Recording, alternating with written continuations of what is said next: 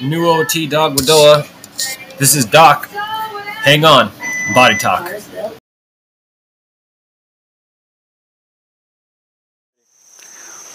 My name is John Standing Deer. I am called Bullet. I am of the Cherokee tribe. I am an enrolled member of the Cherokee tribe. My blood is Cherokee. I grew up with the people. My whole life I've lived here among these mountains, and everything that I knew in life I thought was simply Cherokee. Except for one thing. I grew up not speaking the Cherokee language. My tongue is not Cherokee. Because of this, as I got older, I began to look and wonder about the language. And when I became interested in it, I tried to study, but I found out there simply wasn't a way. I did not have any understanding. I went to a class, of course, out of curiosity. I had never heard anybody speak. I knew that some of the older ones could speak, but it was not of prime interest for me. However, once I got started, I tried, and it was so difficult that I said something was wrong. There had to be an easier way. There had to be a simpler way. One day, as I was looking at the syllabary, I seen something with the syllabary, and I noticed the patterns. I also noticed it in the words, which seemed strange that there were so many combinations of the syllables that they had to mean something. Again, I did not know what it could be, but I kept searching. One day, after I'd seen the patterns, I took this to a friend of mine, Barbara Duncan, and I asked her, I said, would you look at this? And I said, can you see what I see? Do you understand it? She said she did. And I said, if you see it now, will you help me? And she said, yes. So I began this quest to learn more about the language. As I said, when it came to the patterns, I knew that everything in life had a pattern. The leaves on the tree, the bark on the tree, the flowers, how many petals were on the flower. Everything in nature had a pattern. And I also seen the pattern in these words. So as I followed the pattern, then I came to an understanding of how this was put together. Barbara Duncan and I have worked very hard to come up with this system, this new method of understanding how to put the language together and how to understand it, to have comprehension of it. We call this your grandmother's Cherokee. Now this method is for second language learners. This is not for speakers. Speakers do not need it, for they can speak. This is for anyone who has tried for years and over with no way of ever getting understanding and seeming to be lost in a dark room, just grasping for whatever. When I tried the earlier methods, it seemed that I was in a dark room and people said, walk. I could not walk. I didn't know where I was. And I tried to memorize and I could not memorize. Learning by rote was not fun and my mind is not big enough. I need something where there was reference points and something to build upon. This is what this method gives to you. It will take work, as all languages do. When I took English in school, I had 12 years of it. I can speak English today. But one thing about Cherokee is that it has never been taught as English has, not for 12 years for sure. People simply grow up learning it. So as I said, this is not for the speakers. They can look at it and they can use it if they want to understand it in a different way. But this is for people, again, who want to learn, did not have a way, and now there is a way. I ask you to try it, to enjoy it, have fun with it, and hopefully one day speak Cherokee. Thank you.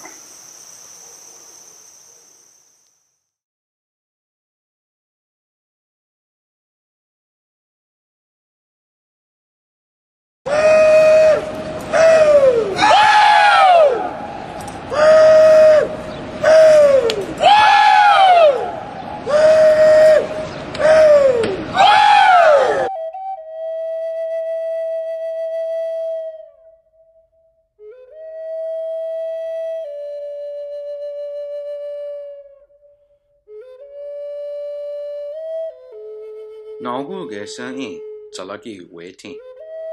Tali squa tal do he any kali Jalagi ani woni skin. Dini yole anale niha andole qua Jalagi uniwoni he sting. I say no, June tana unadudala Juni kusta din. Sku no galandi din dole quaski anelti ha Juni stelti dini yole. Sio tuya di gatsalahi dagudoa, nole siye yohaski, nole chichalagi, di kalaga dunadatska ani tsalagi di giyawi. Galaladi tundela kwasti uhya kalena odala tunila wisti etiye yohasko. Ben Fry. I'm a professor at the University of North Carolina at Chapel Hill. I'm a citizen of the Eastern Band of Cherokee Indians, and I teach Cherokee language. We are attending the 3rd annual undergraduate Cherokee language symposium here, and we're trying as much as we can to build community around the Cherokee language. One way is getting together all the students that are learning Cherokee from all the different constituencies that we have across the country. We have students here from Stanford, we have them here from Western Carolina University, we have them here from UNC Asheville, UNC Chapel Hill, Duke. We have one from Wake Forest that we didn't realize we were going to have. That's pretty cool. And so we're getting them in touch with one another so that they kind of know that they're not the only people learning Cherokee. And the other thing is that we're tying all this work back to the community and the Eastern Band of Cherokee Indians. And we're getting the students who are learning the language in touch with first language speakers of Cherokee who are here and who are sort of really the carriers of those traditions. Siêu, Trey Pritchett đào tàu, dạo này chắc là cái ở khu tàu tàu Tosco Saul ở đây thì Oklahoma, Altessa, Stillwell, Altessa, San Gatallo, Janela, NSU, Gale, Utah, Chalagi, Gawani Histi, Dawes, Dawak Sesto, Kali, Jiyawia, Jijalak, Ale, Jiguso, Gayot. So my name is Trey Pritchett. My Cherokee name is Ahuel. I'm 21. I am a junior at NSU. I'm from Stillwell, Oklahoma, but I live in a little community just outside of Stillwell called Cherry Tree. But I live on campus at NSU. That's where I go to school. I'm a junior there. My major is Cherokee education. I'm a full-blood Native American. I'm Cherokee and Creek. What brings you here for this symposium?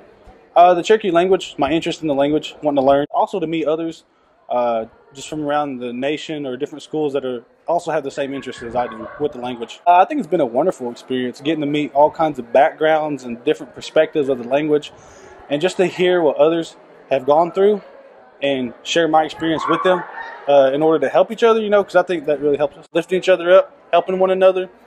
Because one of the things another student mentioned this morning was that we don't discourage. We don't discourage each other. If you're at a level of fluency that I'm not, and we start at the same time, and you're beating me, don't be down on yourself, because that just shows you can catch up to them. And don't think you're better than somebody just because you're ahead of them. They just might not understand or learn the way you learn. First night we got to the cabin, we met some of the Western Carolina students. We were all sitting in a circle in the kitchen. It was cold outside, so we wanted to go inside, sit down. The tables were put up, so instead of getting out the table, we just circled up our chairs. And we were just sitting there having a circle. And one of the guys found some Pop-Tarts in the kitchen. And he's fixing to eat them. And he's got the box, and the lady, oh, there's Pop-Tarts. And he puts them right in the middle of the circle. And the lady's like, hey, those are for breakfast. So nobody touched them. So we sit there for like 2 or 3 hours talking around this box of Pop-Tarts. So they're thinking, well, it's bread. Bread is Gadu. And they're like, okay, so Gadu. Now we need to think of pop. How do you say it pops? And they were going on this linguistic trip and this other stuff. I remember they were saying, Gadu, Gadu, something Gadu. Back home, if you say Gadu, it's bread. If you say Gadu, it's on top. So I just kept hearing on top, on top. They finally figured out some kind of word for it pops. And even they weren't sure. They was just kind of looking at a little resource dictionary thing. And they're like, we're going to go with this word, something, something Gadu. And they was like, what would y'all say? They said, well, I told them, I said, well, back home, it's just Uganos. They said, what is Uganos? It's just something sweet. Uganos can be a Pop-Tart, it can be cookies, it can be cake, something, it's a sweet treat. So to us, that's what Uganos is. I mean, I won't forget that. I mean, I don't know if that was cool or not, but it was definitely a different experience. Would you come to another one? Another one of these? Would you do another symposium? Yes, I would come to another symposium. I definitely would. It's been an experience, it's been fun. Blake Dagodoa, Carbo Zinela, I should know Pembroke Digwenasha. My name's Blake. I live in Carbo, but my home is Pembroke. I'm a Lumbee and Cherokee Nation, and I'm a student at UNC Chapel Hill, studying anthropology and American Indian Indigenous Studies. And I'm here just trying to better learn my own native language, while also learning new ways to help perpetuate into the future. I came to the symposium because I'm taking Dr. Ben Fry's Cherokee 101 class at UNC Chapel Hill. And the main reason why I'm taking this class is because as a Cherokee, I want to learn my native language. Dr. Fry made us get in a circle. We had to lock up arms. And one of us fell down. We had to hold each other up. And he said, like, this is how y'all's going to learn this language. If one person falls down, you pick the other stuff up. One thing I've learned by being in college in general, the best way to build bonds with each other is by struggling together. Just like the Cherokee philosophy of Gadugi, working together for the good of all. This is why I'm learning Cherokee is like practicing the principle of Gadugi. Like, we're all struggling learning this language, so the best way to help each other out is just coming together as a people, as a community, and help each other learn. The one thing I probably didn't expect, just seeing the more different programs out here, I expect it to be like other college students, but maybe not as many that's also interested in the language, because I was surprised by many students from Western Carolina actually here that's actually trying to learn the language and actually become teachers themselves. That was very interesting. I expect to see that. But yeah, that's like my biggest thing I've seen. It's like actually seeing people, native and non-native, being dedicated to the cause. Just my opinion. I know with non-natives, their help is invaluable, especially here in the Eastern Band. It was the non-native guy who was adopted by the Cherokee Chief to help get the Qualla boundary as is today. So there are ways for non-natives to help natives in a very respectful way. I do like the idea, because natives, we can only do so much, and we need allies, and having like non-natives also as allies, that they can be in spaces that just we won't be in, and they'll be able to bring resources that we just don't have to the cause and better help us succeed in it. Sio Kindesiti He Daudo Yonek Ia Daudon Jalog Tahlequah, Oklahoma Jinela Aseno Donhukon Autasi Dola Utan Jindel Quast Digide Yohusk Jalek Wonihisti Digide Yohusk. In English, my name is Kendessa Teehee. In Cherokee, they call me Pumpkin. And I live in Tahlequah, Oklahoma. I grew up around the Bayan area, and I am a teacher of Cherokee language at we call Utan Jindel Quast, which is like a college. We came to what we call Jalaguet, which is like Old Cherokee Nation, basically, for a language conference at Western Carolina University. I brought some students last year also, and we had such a good experience that I brought 6 new students this year. The number of fluent speakers that we have grows less and less each year, and we have students who want to change that and who want to reverse that trend, and I'm hopeful for the future because of those students. I would say, especially for the students that I've had in my own classrooms, that learning language together is almost like creating a second family. And for some students, it's almost like creating a first family. It's a very powerful feeling of connection, because language is social. It's what connects us. And my students feel that very strongly. And they develop connections outside of the classroom and outside of the program in very, very meaningful ways. And then plus, they're meeting all of these other students who have the same passion and desire. So they forged these new connections and almost like created extended family, like cousins, sort of. Anything you would like to say, just that you want to put out there, anything else? It's never too late to start learning Cherokee. It's never too late. It's here for all of us. It's something that was created through the ingenuity of thousands of our ancestors, and they're the ones who put the love into the world that brought us into being. It's a miracle that we're here, and it's an honor for us to carry the language forward.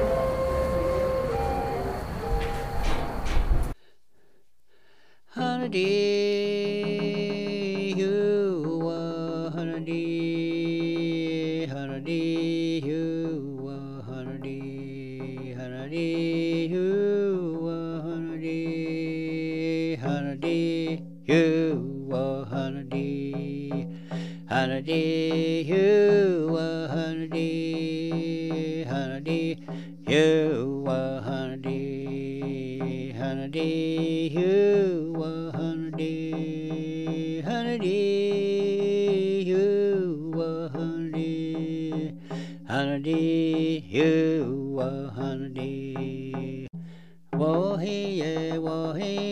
wo he wo he wo he wo he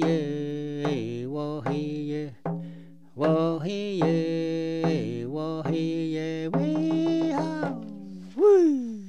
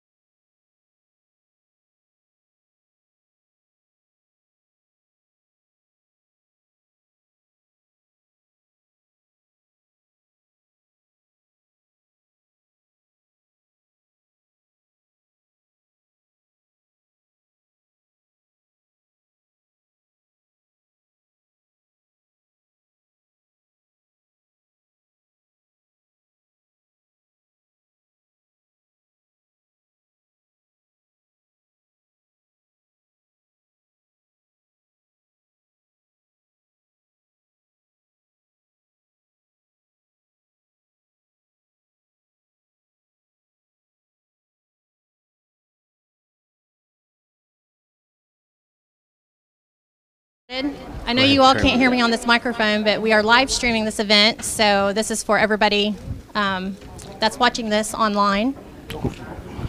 Thank you all for coming today, and we have a really good crowd here.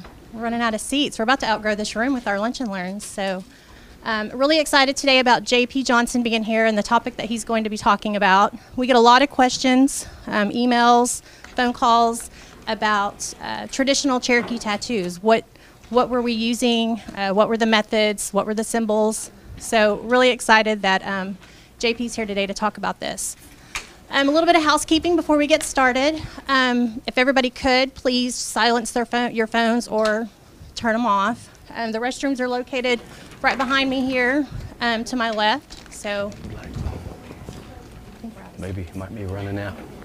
But we're going to go ahead and get started, and I want to thank you all again for coming, and looks like you all missed us, so I'm excited. We took a little bit of a break there for a while, but I'm really excited to be back with doing these monthly presentations.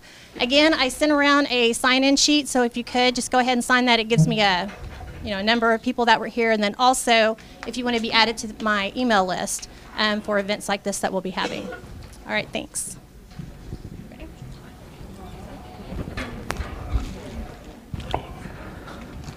Ka, Oceana Garwe, Gayali Chase, JP Dawado, Skido Ligi, Klaus, Chiwoni Skaste. I'm not going to speak very good Cherokee today, but you guys can overlook it. I would appreciate it.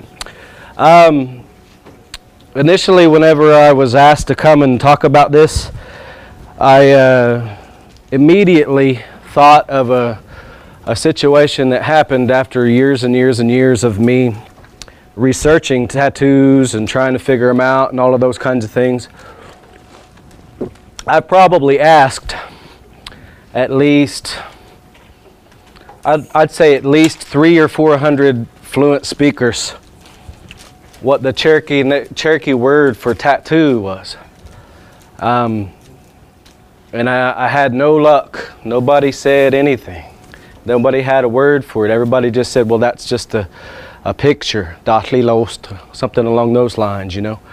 But finally, one day, it just so happened I was sitting with a couple of master speakers, including Cora Flute and Gary Van and Doris Shell, and we were just visiting and hanging out. And I said, how do you say this? And they said, Dawado. You guys recognize that word, or any people in this room recognize the first part of that word? Dawado. Everybody say that. Dawado. You're talking about yourself. You're saying that's my name. Dawado. Like if I introduce myself, I'd say JP Dawado. You notice that there's a little bit more on the end of that. It has to do with something being documented or written down.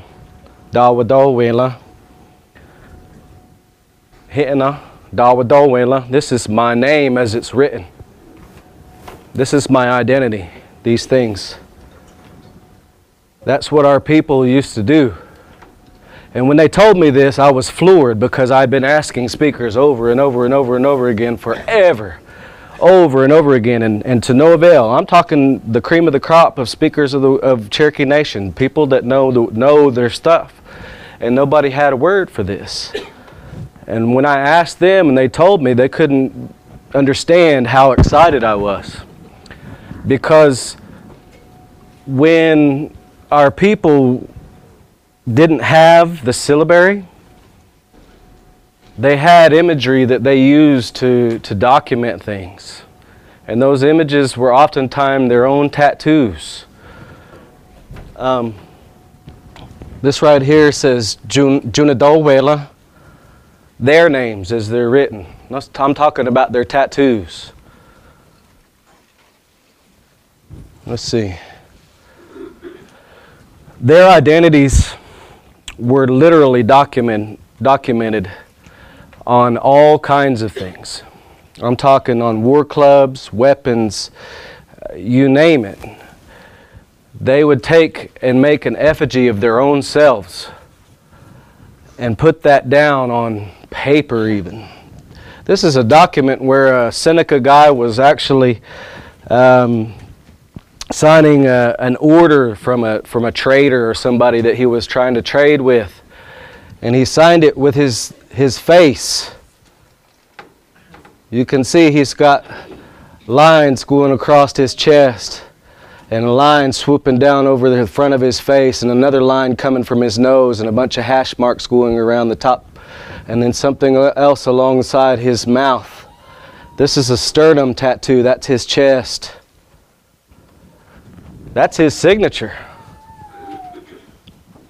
He signed his name. Essentially, when they tattooed themselves a long time ago, they were recording exactly who they were.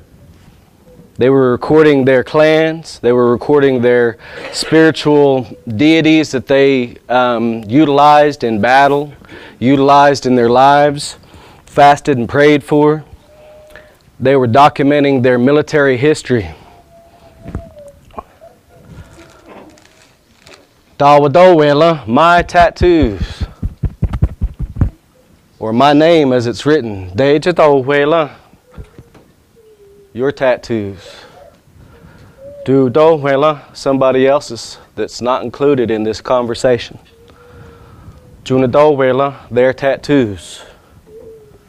This guy here, you can see those hash marks running across his face and across his forehead. He doesn't just have frown lines up there. Those are tattoos. You can see his throat is tattooed, and that's a really prominent thing amongst Cherokees specifically, having your throat tattooed.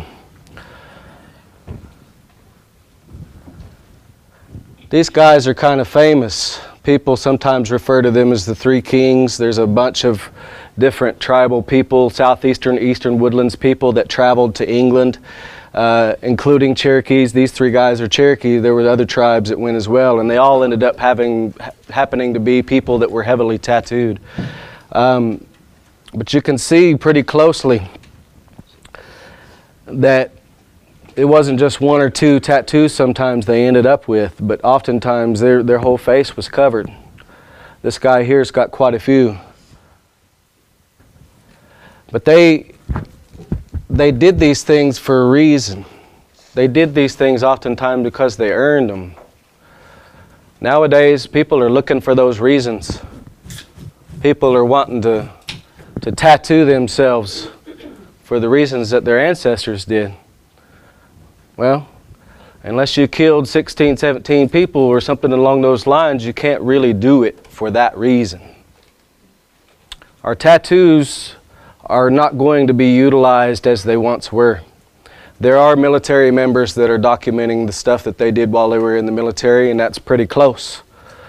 But to keep record of the people that you've taken in battle or scalps you've taken or the times that you've been wounded and things like that is oftentimes not going to be the case. They didn't just do it on their faces, but they also did it on their bodies in other places. But for the most part, everything just about on the face was a military record. You guys have military family. You guys, some of y'all been in the military. You understand what, whenever you're wearing your uniform, or when they wore their uniforms, they have that little section right here on their uniform where they documented specifically what encounter they were in, what war they went to, what happened to them while they're there, what they did. All of those things are recorded right there on the lapel of their jackets and coats and things of that nature. Their military ribbons, their records of valor, so to speak. This is their recording that on their faces. They recorded that on their faces to not only show their community, but also show their enemies who they were and who they were dealing with whenever they encountered their enemies. This guy is quite possibly keeping a record, a tally of how many people that he's probably killed in battle, how many times he's been wounded. These are second and third engagements or whatever. But you see something a little different over here in the corner of his mouth. A lot of people are confused by those types of things, and they don't necessarily understand what they mean. We can't specifically say for certain that it is, but the greatest amount of information out there says that these other images that were not obviously not a record of something have something to do with either spiritual or religious practices and something that protects them. This is something that he finds himself connected to, spiritual deity, something along those lines, probably the sun, maybe a bird, maybe both. But they oftentimes will have multiple ones on their faces and on their bodies. These are things that they kept account for, things that they showed the rest of the world that they had spiritually, the strengths that they had spiritually.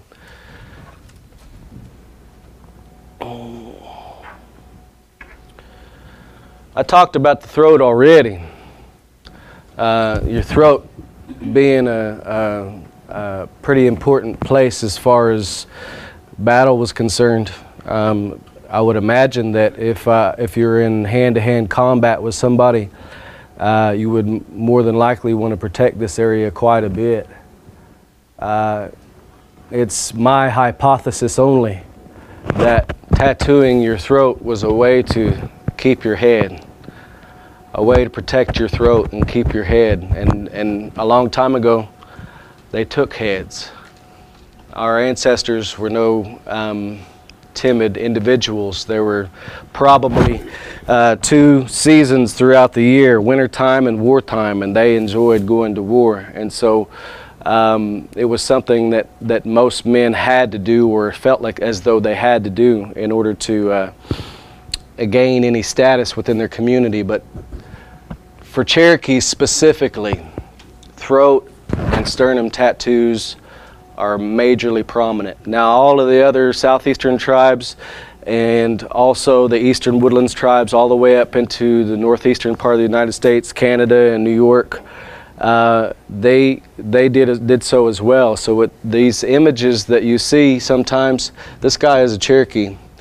You can see he's got a large circle right here across his throat, and then there's, I don't know what you would call them, sunbursts maybe going this way, having to do with something to do with the sun, something to do with spirituality, strength, all of those kinds of things.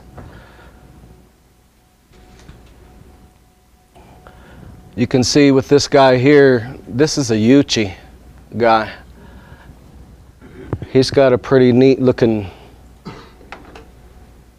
throat tattoo that actually repeats the same image over and over again as it goes around his throat, and then a snake on his forehead and something else spiritual going on here and here, probably more sunbursts on this side. And then you can also see his chest tattoo that runs down his sternum. Some people say that that's plumage, or that it represents bird feathers. Some people say that each one of those represents something that he accomplished in battle or in his life or something along those lines. There's a lot of different speculation as to what these things specifically are. There are people, especially with the Muskogean speaking people, our Creek and Nachi and Yuchi and Choctaw, Chickasaw, Biloxi, Tunica, all of those Muskogean speaking peoples, they play a ball game, a man-to-man ball game every year. And they play it at their ceremonial grounds, and it's very, very brutal. And it's not tamed down to any degree, but you'll see those players dancing all night the night before, wearing a long red fringe across their chest. There are some people that believe that this is the original version of that, and that this fringe that they're wearing at the ball game represents this old tattoo, because they were considered skilled warriors and or ball players, same thing. When I told you that we we carved effigies of ourselves into our personal items. This is a really, really good example. You see the long linear mark running across his chin. You see the sunburst or the avian or a bird's wings or something along those lines bursting out from his mouth. And then these hash marks going this way, all the way down. You can see it really defined on that one right there. So each one of these looks like a point. More than likely, those are the times that he was wounded. More than likely, that was the amount of times that he was wounded in battle, and he kept that record on his face. Then you can see others up above it. Then he did this on his war club, and they probably left that in a body or next to a body in a battle to let his enemies know who it was specifically. It was his calling card. It was saying, I did it, and basically taunting them. Oftentimes they would either leave it in the body or laying up against the body, pointed in the direction of the community that that person was from that they just killed. Pretty fierce individuals, crazy stuff.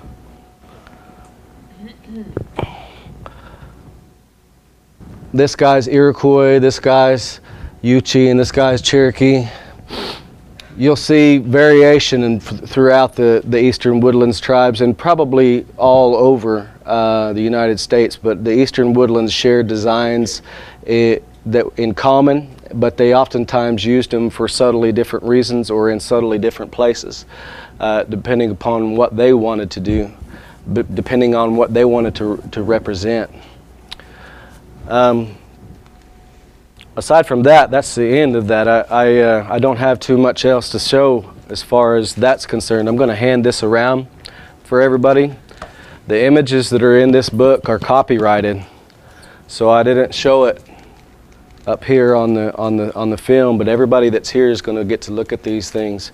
These are pretty accurate Cherokee specific tattoo designs that have been recreated as flash that somebody could get tattooed on themselves. Variations of these things, you can change them, you can make them a little different, you can make them a little better, whatever you'd like. But really at this point, with the slideshow and all of that kind of thing, I would much prefer just to talk to you guys. So I'm going to open it up and kind of let you guys ask questions and things of that nature, and I'm going to hand this around for you guys to check out on your own. Are there any questions thus far? Did they do the tattoos themselves, or did they have people that did them? There were people that did them for them. If someone tattooed themselves, it was other people. Well, it's easy to do, but other people would question if they really did the things that they were tattooing themselves about. If I showed up and I had a big long line here in the 1720s and all of my buddies were standing there and I had a hash mark, you know, all of a sudden 16 or 17, 18 hash marks running across my face, they would go, who was there for these occasions when you did that, or something along those lines. So they probably had to have somebody else tattoo them. Not only that, but it was a painful process. And on the face, the majority of the tattoos that occurred on the face were oftentimes cut in with flint or a really sharp instrument, probably flint in most cases. And those designs were then rubbed with soot or cinnabar or red ochre or all kinds of, they used all kinds of stuff, whatever they could come up with, even lead later on. So yeah, they poisoned themselves with lead and probably made themselves crazy. But anyways, they would rub the design in after they had already cut it into place on the face, usually. The body, in most cases, there are several different accounts and several different means in which they did so, using old sharpened gar teeth and pricking the design in and then rubbing the ink in afterwards, or the soot or the pigment in afterwards. Oftentimes also they would take turkey bones. the same bones that they would use for scratchers for, you know, the ceremonial ball games and or just purification, because we scratch ourselves and as part of ceremonies, and we still do these at the ceremonial grounds anyhow. But they would sometimes take sharpened bones, and it all went from that point all the way to the point where they were actually using full-fledged, traded for sewing needles. And they were literally binding those to flat wooden surfaces and making what would be like, you know, if you've ever been to a tattoo shop, you know that they can buy tattoo needles that are already made that have, you know, multiple needles all on one long point that you put in the tattoo gun, and you run that together, and you can do wide surfaces really quickly. They were binding needles together, multiple needles together, even back then, and tattooing themselves in that regard too. Most likely, it was hand poke designs. It was not necessarily always there. The Polynesian folks did that hand tapped tattoo, but there are some Nachi folks that do say that we did that as well in the southeast. But all the documentation that I have is points to the idea that they actually would just hand poke it into the skin. JP, whenever I grew up, I grew up in a point where there were several full-blood communities around where we were. Wahila? Yeah, and I saw a lot of tattooing in those communities. It didn't die. So is there any kind of documentation from, say, my childhood, which I'm not going to say how long ago that was, but back to maybe removal where tattooing was mentioned or existed? I've not found anything, and if you ever run across some of it, I'll rob, steal, and cheat to get a copy of it. But it's so prevalent because we saw the kids from Bell, kids from Kenwood. The tattooing was so consistent on their forearms and their hands. And it never really died. It never really died completely. I mean, initially the missionaries, when they came amongst us, there were a couple of things that they were like instrumentally trying to snuff out. One of them was the ball game, because they didn't like us being like mostly naked, and the other was tattooing. That was something that was really, really majorly frowned upon, and so those things seemingly died completely, but they didn't actually die completely. And as with all cultures, even, you know, just military members, the tattooing in the military runs way deep, all the way back into the times when sailors were first going amongst, you know, Polynesians and things of that nature. So tattooing never really completely died out in our communities, and even now with a resurgence of traditional tattoos or traditional tattoo designs, I guess, there still exists a hefty amount of tattooing that, you know, doesn't necessarily have to be old school. It doesn't necessarily have to be that. I mean, how many guys you guys know that have NDN tattooed on their arm? You know, I know a bunch of those guys, but we have a never really lost it completely. It was just something that kind of the traditional reasoning behind it may have changed. But with that said, within the communities that you just mentioned, there's a, what would you say, a rough element of young folks, tough guys in the community that end up with these tattoos. The people sometimes will marginalize these young groups of people. I don't believe we should do that. I think we should embrace them. We should embrace them and empower them and give them some positive influence, and let them know that their community pride is important, and to take care of that community is important, and that's pretty much what warriors were a long time ago. They were people that were protecting their communities. So with the rough and tumble young folks of Kenwood or anywhere, My family's from Rocky Mountain. If our old people wrap their arms around them and say, "That's all right, you come with us," it may just be that we reconnect that old system, reconnect things and change them the way they were. They get me on my soapbox and I'll preach forever, but yeah, tattooing, it's never really died out completely. Any other questions? Some of the older symbols, like the bifork and trifork, the lightning bolt. Can you kind of maybe explain the meanings of those? The lightning bolt, some people say, has to do with oration, being an orator, a great speaker. That was a prideful, an important thing with our people, having lightning bolt tattooed right here out the side of your mouth. Lightning has to do with medicine. Am I correct in telling my visitors to the studio that would be kind of like a calling card? You could tell that he was a storyteller or a good speaker by looking? That would oftentimes be the case, or also it could be simply that he was he believes that he's utilizing the spiritual strengths of certain kinds of medicine when speaking, when singing, when doing anything of public nature oftentimes, and going to war, I suppose. But yeah, definitely. What about the bifork eye? Some people say that represents the one that you're talking about, one that just went right over the eye. Comes down to 2 points or 3 points. Some people say that that's like a falcon eye, or harnessing the skills or the abilities of that particular bird, and or that great big mythical hawk. Okay, what does anybody remember what that's called?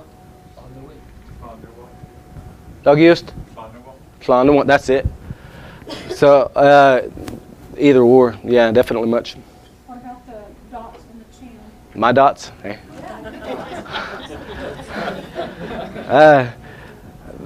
I'm one of the, yeah, I probably have been in that many. No, there are multiple reasons that I got these tattooed on my chin, and some of them I keep to myself. But one of them is one that I tell people often, because I get asked. I mean, you can't not get asked. Have tattoos on your face and people not ask you questions. So a long time ago, what about the time of statehood? We had roughly 26, 27 up to 30 maybe Cherokee ceremonial grounds. That's a lot. That's a lot of communities that had dances, medicine, ceremonies, open use of medicine, tobacco, all of that kind of stuff. Speeches made by old men telling us the way to be and all of that kind of stuff. It's a lot of communities that have that. Now there's about 6. So that's an awful lot of communities that have lost those things. They're not completely lost. Some people just travel from one community to the next and go dance over somewhere else. But used to, just about every community had a ceremonial fire, and they had a ceremonial ground, a stomp ground. This tattoo on my face is actually a promise I made to myself whenever I started working for Cherokee Nation about 10 years ago, that by the time I'm an old man, I'm getting close, there'll be 16. I'll be pushing our culture, traditions, language, everything so hard in the community like a drug dealer. Pushing it, giving it to those kids, giving them themselves, so much so that by the time I'm an old man, there'll be 16 ceremonial grounds. These things will be revived in this community, that community. I want them to live. So it's something I have to look at every day, this promise on my face. I have to get up and wipe the sleep out of my eye and look in the mirror and remember that I promised myself I wouldn't quit. I saw an image of this somewhere in the past. I've seen an image in a book somewhere. that was really, I knew that you had them, so I didn't know what the reason was. I was in a book. There was a book written by Lars Krutik about tattooing, but there's been lots of people that have done this. For Polynesian folks, women would tattoo themselves specifically in this area, or also in the coastal region over near in California. A lot of those tribes over there have a chin tattoo specifically for women. Cherokees and other southeastern people not only tattooed their chins, but that's probably about the spot where it began. Then they would tattoo themselves further, oftentimes the jawline, you name it.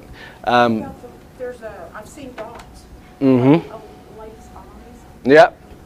Same thing. Same thing. They oftentimes, there were Cherokee women that went to war, so there were women that sometimes could document these things on their faces. But most of the time, these things were showing their status within their community. Maybe oftentimes showing how many children they had, or how many husbands they may have had. Cherokee women, they could have as many as they wanted. So at least a long time ago. Well, maybe so still yet today. Some of y'all laughed. But yeah, they would document. There was usually something to do with them in their community. Women did tattoo themselves, their bodies, but there's less things written about those. The problem with just about everything that exists in written form is simply this: they didn't care. Those white settlers that came amongst us, those European folks that came amongst us, the people that were documenting and writing things down, they didn't want to talk to women. They wanted to talk to men. They would have learned a lot more had they talked to the women. They probably would have gotten a little more accurate information, because the guys like to mess with them a little bit and tell them stories just to play with them. But the women, there would have been a lot more information out there had they spoken with them more.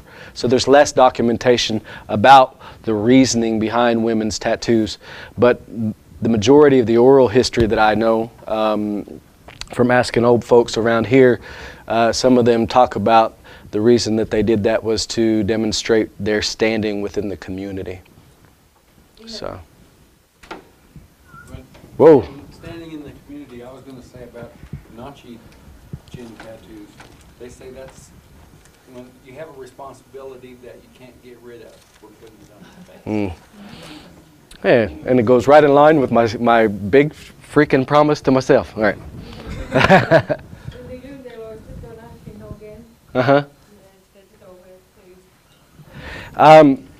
It's a sunburst.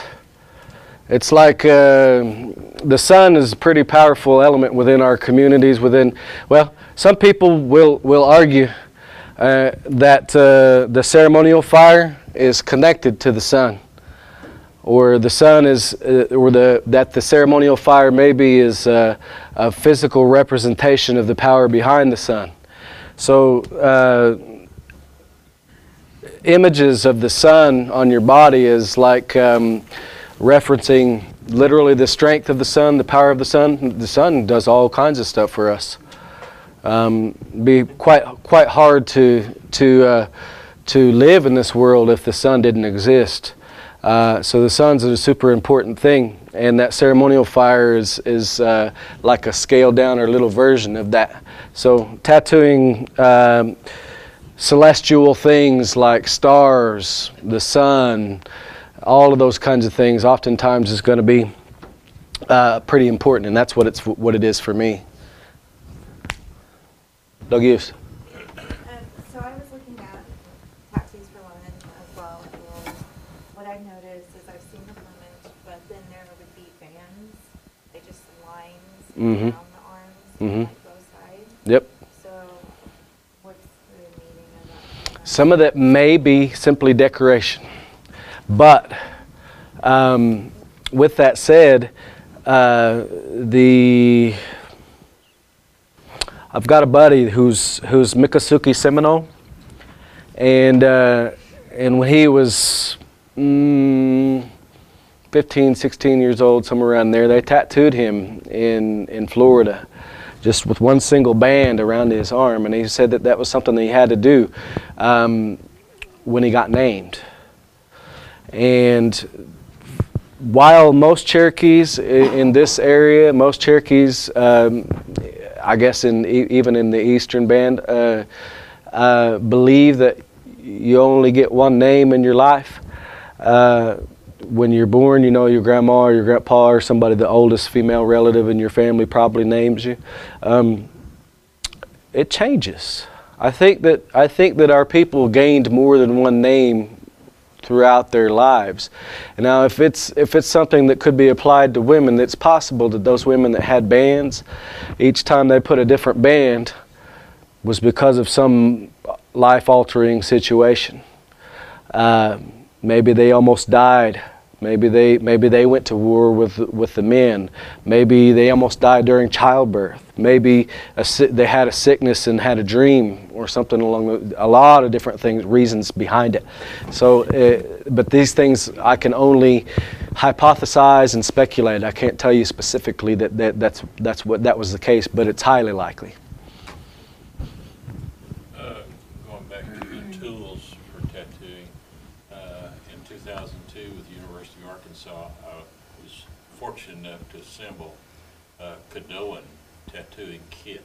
Mm-hmm. I was working in a field lab at an archaeological dig, Mm-hmm. and when it came in, and they were... Look like push pins, isn't it? Yeah, they were no bigger around than this lid, just Mm-hmm. for your thumb, but they had a needle point still Mm-hmm. on them, and we found 6. There could have been more, but there were at least 6. Mm-hmm. And it was quite amazing to see how consistent these were hand manufactured. I mean, they didn't have a press to punch them out. Right. But they were very consistent in size and weight. Yeah. Yeah. Really amazing. Yeah, they just pushed them in there. Yeah, hand poke stuff is probably the most accurate way that we did it in the Southeast. Go ahead. Last December, I was in Palm Springs. Uh-huh. And I met this young lady. She was younger than me, I'm sure, probably about 24, and she had tattooing here. And her tribe had a traditional revitalization that they were doing. So there was a handful of women who went through all this. They did it in a traditional way. Mm-hmm. Okay, so I'm Choctaw. So Choctaw Nation, they're not. We have 10 tattoos also. They're not anywhere near this type of revitalization. Is the Cherokee Nation type of interested? As an entity of it, in and of itself, no. Am I looking to do so? Yes. I'm put my name on a list. All right. You can call when you get ready. All right. I have every intention of doing so. I just want to line everything out specifically as accurately and or as best as I can. We cannot tattoo ourselves with the old imagery for the exact same reasons anymore. We can't. We can, however, utilize those images to suit our own worldview, to suit the way things are, to suit our lives, and to represent what we want, essentially. It would be nice if we lived exactly the way that we did a long time ago, but we don't.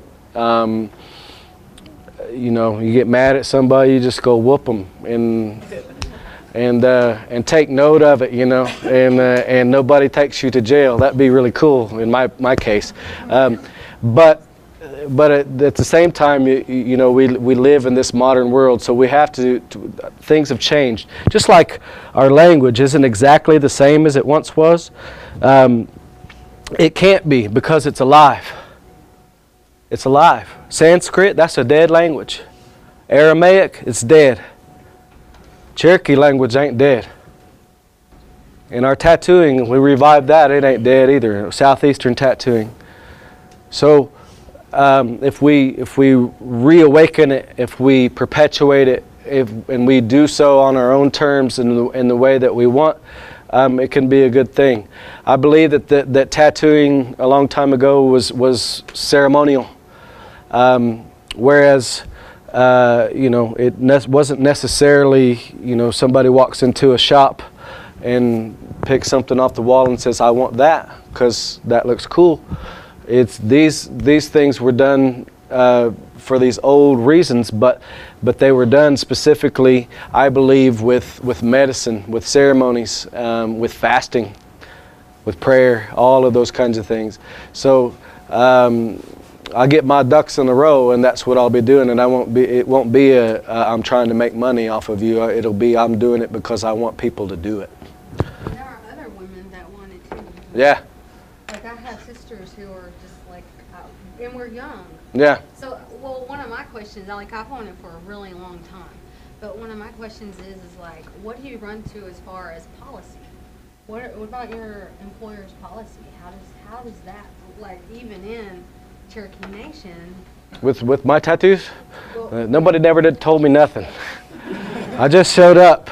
The way that I was already working for Cherokee Nation at the time when I first got these dots on my chin. The rest of the tattoos that I've gotten after the fact or whatever, nobody's ever said anything to me. I work in a cultural department of Cherokee Nation, so that helps because working in the cultural department, I can say, well, this is cultural. So nobody's ever given me any flack for it, but a lot of people in other areas of Cherokee Nation, that might be something that's frowned upon, but it is not, there's no, I don't think there's anything in HR that says that you cannot have tattoos or anything.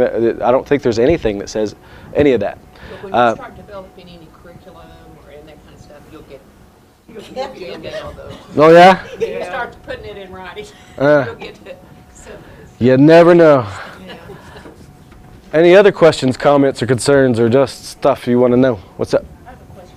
How did you choose the tattoo on your neck? It's the most heathen thing I could think of. No, I'm kidding. Everybody was like, do I believe him or not? It is. It's pretty heathen. There are old stories. There's lots of old stories that talk about some of the tattoos that I get. The information behind those are pretty accurate information, and I know exactly what they mean because they're from old shell fragments or gorget designs and things of that nature, and artwork, stuff that wasn't necessarily tattooed at one time, but was definitely important imagery that our people utilized both spiritually, religiously, ceremonially, all that kind of stuff. And this this hand with an eye in the center of it is something that's really, really super prominent throughout the Southeast and Eastern Woodlands tribes. For us, this eye in the center of this hand, or this hand, represents the hand of the Thunderer. The hand of the Thunderer is a spiritual being or a celestial being, whatever you want to call it. But this person, the Thunderer, originally was the first Cherokee man. His name was Kanate, and then he became the Thunderer later on. And it was the Thunderer that defeated a lot of I don't want to say evil, but powerful things, dangerous things. So this hand is often depicted with a couple of snakes tattooed around it, or drawn around it, that are tied in knots, symbolizing the idea that the Thunderer defeated those rattlesnakes and/or uktana, whichever one you want to call it. But it's like saying good prevailing over evil, so to speak.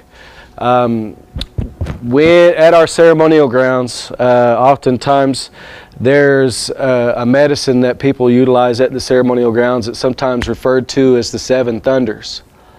Lightning and thunder go hand in hand, and if it's the seven thunders, then that's medicine that's been been or has the qualities and the strength of the Thunderer. So in a way, it's like tattooing a symbol for medicine on your throat. In a way, it's like tattooing, you know, good over evil, good over bad, you know, all of that kind of stuff. And I suppose even in this day and age, maybe it's just a way for me to keep my head. I don't know. Any other questions? Literally or figuratively. You know that as you grow old doing this project and whatever, that hand's going to close up. I don't care. I've heard people say, I've heard women say, oh, well, I don't want to get a tattoo on my belly because when I get older, it's gonna like, you know, not be so perfect. And I always go, so what? Are you going to be showing everybody your belly when you get older anyways? No. So go ahead and just get it anyways. Ear gauges. Ear gauges. This is pretty prominent in just popular culture right now today. You see a lot of young people with this kind of stuff. I didn't do it because I thought it was cool that they were doing it. I did it because it's the kind of the closest thing you can get to the old style of splitting your earlobes that our ancestors used to do a long time ago. They actually would take and cut around the rim of the ear all the way up to this point and wrap that all with copper wire and have big hoops that hung off the back sides of their ears, or sometimes tie those together behind their heads. But these stretched gauges is kind of a modernized, close version of that. And that's the reason that I did it. The reasoning that they did it a long time ago, I think that it had to do with status. I think that it had to do with showing off, being flashy, and also doing this. You go into war and you got earlobes that stick out off the top and back sides of your ear, and you come back and those suckers aren't ripped out. In hand-to-hand combat, you're pretty scosty, right? You're a pretty tough guy if you show up and you still got those things are still intact. On top of that, there is one elder that I've talked to that said that it also had to do with heightening one's hearing by. You ever try to sneak up on a rabbit? Do it. Try it one time. See if you can sneak up on a rabbit. You can't because he's got big ears, right? He's going to hear you.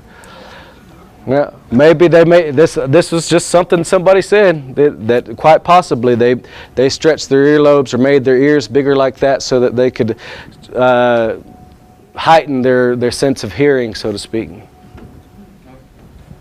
The disclaimer is on tattoos and ear piercing or ear stretching both that always means that. Well, it doesn't. Yep. People always ask me, well, you've got multiple earrings in your ears. How come you don't stretch? Because my family's never stretched. We always have 3 or 5 holes. That's it, not 4 holes. And so that's my family thing. It's not. Mm-hmm. It can be specific to one clan. It can be specific to one community, one tribal group, or one entity within a community. You know, the warrior society had something different. There were warriors that were tattooed a certain way, where the chiefly folks, the peacekeeping folks, were not tattooed the same way. So there can be variation from tribe to tribe, clan to clan, all of those kinds of things. So trying to hammer this stuff down to being one specific group or one specific way or whatever is kind of like you know, searching for that needle in a haystack. The best thing we can do, unless somebody stumbles across a remarkable you know, document or something historical, whatever, and find some really cool information anytime soon, we're at best speculating as to the exact reasons on everything. Basically, they did it the way we do it now for what appeals to us. Yeah, I mean, it can represent things, you know, important to you. This design right here, that's old. That's really old, and you'll find it in shells and gorgets and things like that, and so on and so forth. And people have a lot of different beliefs as to what represents. Some people say that represents all of creation. Some people say that represents the Four Mothers Society or Four Mothers Nation. Some people say that represents, I had it drawn down to basically one word. Nigarwa, that means everything, right? Nikola, that's always, like an infinity symbol. I've had people say that these two loops that loop interchange with each other represents the first man and the first woman. So it's possible that this represents the union of the first man and first woman and the beginning of creation of people, so to speak. There's a lot of different things that so this could be used as a romantic tattoo, you know, I love you, honey. Whatever you want to do. Go ahead. Back to your ears. Yeah. You know, I was told somewhere back in time that the women, you know, you see pictures of women that's been etched in the books, what have you, but the men always seem to have multiple piercings, what have you, and larger gauges, whatever. The men sometimes wore more bling than the women did. Well, think about birds. So, is it not? Yeah. Think about birds, specifically birds. The most, if you go back a generation or so, the vast majority of the Cherokee names that existed for boys, most of the time ended up being birds. Then you go down through our history and you talk about during wartime and things of that nature, and the tattoos sometimes representing birds, the plumage and all of that kind of stuff, ending up being something that they represent. You know, think about that gobble that those men make at the ceremonial grounds whenever they hoop and holler around. That gobble is called Uwe Luke. That means somebody died. And they would scalp somebody and gobble like a turkey. They still do this at ceremonial grounds. So the imitating a bird is a big thing. And what do birds do? Birds, the male birds are really pretty feathers. Female birds, they don't have to have really pretty feathers. The boys are going to chase them regardless. But the male birds have to be pretty. They strut around and show off their feathers and all that kind of stuff. It's very much the same thing, and everything that is kind of influenced by those kinds of ideas. Tattoos, when we were talking about those, did they not maybe use like fish bones or things? And those Our teeth, fish bones, you name it.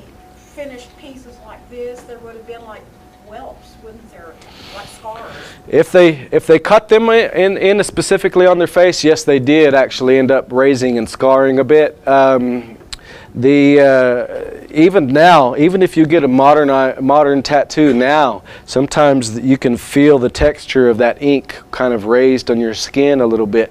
So even with this modern, modernized, technologically advanced form of tattooing, you still end up with a little bit of a scar to it. You cut your face with flint and rub powder into that until it festers, and they got sick. And this is what so some people say that this is why they fasted. They fasted because they knew they was going to get sick. Some people say they fasted because they knew when they got sick they needed to be in a spiritual place to do so. That's why I believe these tattoos, if we do them the old way or try to revive the old way of implementation, that we need to do it ceremonially, so that that person isn't just getting an image tattooed on them, but they're doing something that their ancestors did. I had a man and a woman come into the studio some years ago, and he was a great big guy. They come up on this big motorcycle. And he came and he had the torn on t-shirt thing, and he was just covered in tattoos, but they weren't ours. And anyway, he came in and they were looking at my masks that were displayed in there, and he said, well, what is this right here? And I'm telling him that these are some of our ancient designs that I've used to used as tattoos on my masks. And I told him, I said that the Cherokees were among the first that ever wore tattoos. And I turned and looked at him, I said, so what you're doing? I said, we've already done that. That's new, man. That's new stuff. Very new. Yep, that's true. How are we doing on time? We're doing good? Any more questions, comments, or concerns? What up? You mentioned that, you know, different communities might have different interpretations, different tribes, different locations, maybe even in different times, you know. Uh-huh. 200 years later, the same symbol might mean something different. You know, in today's world, people get tattoos for self-expression. Mm-hmm. But at the same time, you know, it's clear that there were probably some individual concepts of self-expression even among our ancestors. But you pointed out earlier that that a person didn't get tattooed alone because it was a community thing. So to me, that seems to be one of the differences between the modern tattoo trend and our traditional. Absolutely. Yeah, if I'm driving down the road and I just get wild hair and decide I want to get a tattoo, I just pull over and there's a shop and hook me up, Joe, you know. And I can do it all by myself and nobody has to be there with me. But that makes a lot of sense too. To do things as a group or do things collectively as a community. It's important. Absolutely.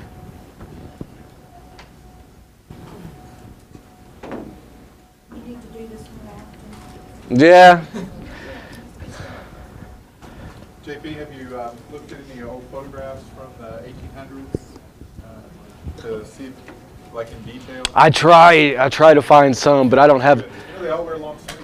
Yeah, they're all buttoned down like this. Who would have thought that you know, maybe underneath all of those seminary gowns, they're all tattooed underneath, you know. You never know.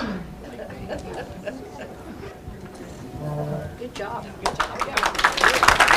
All right.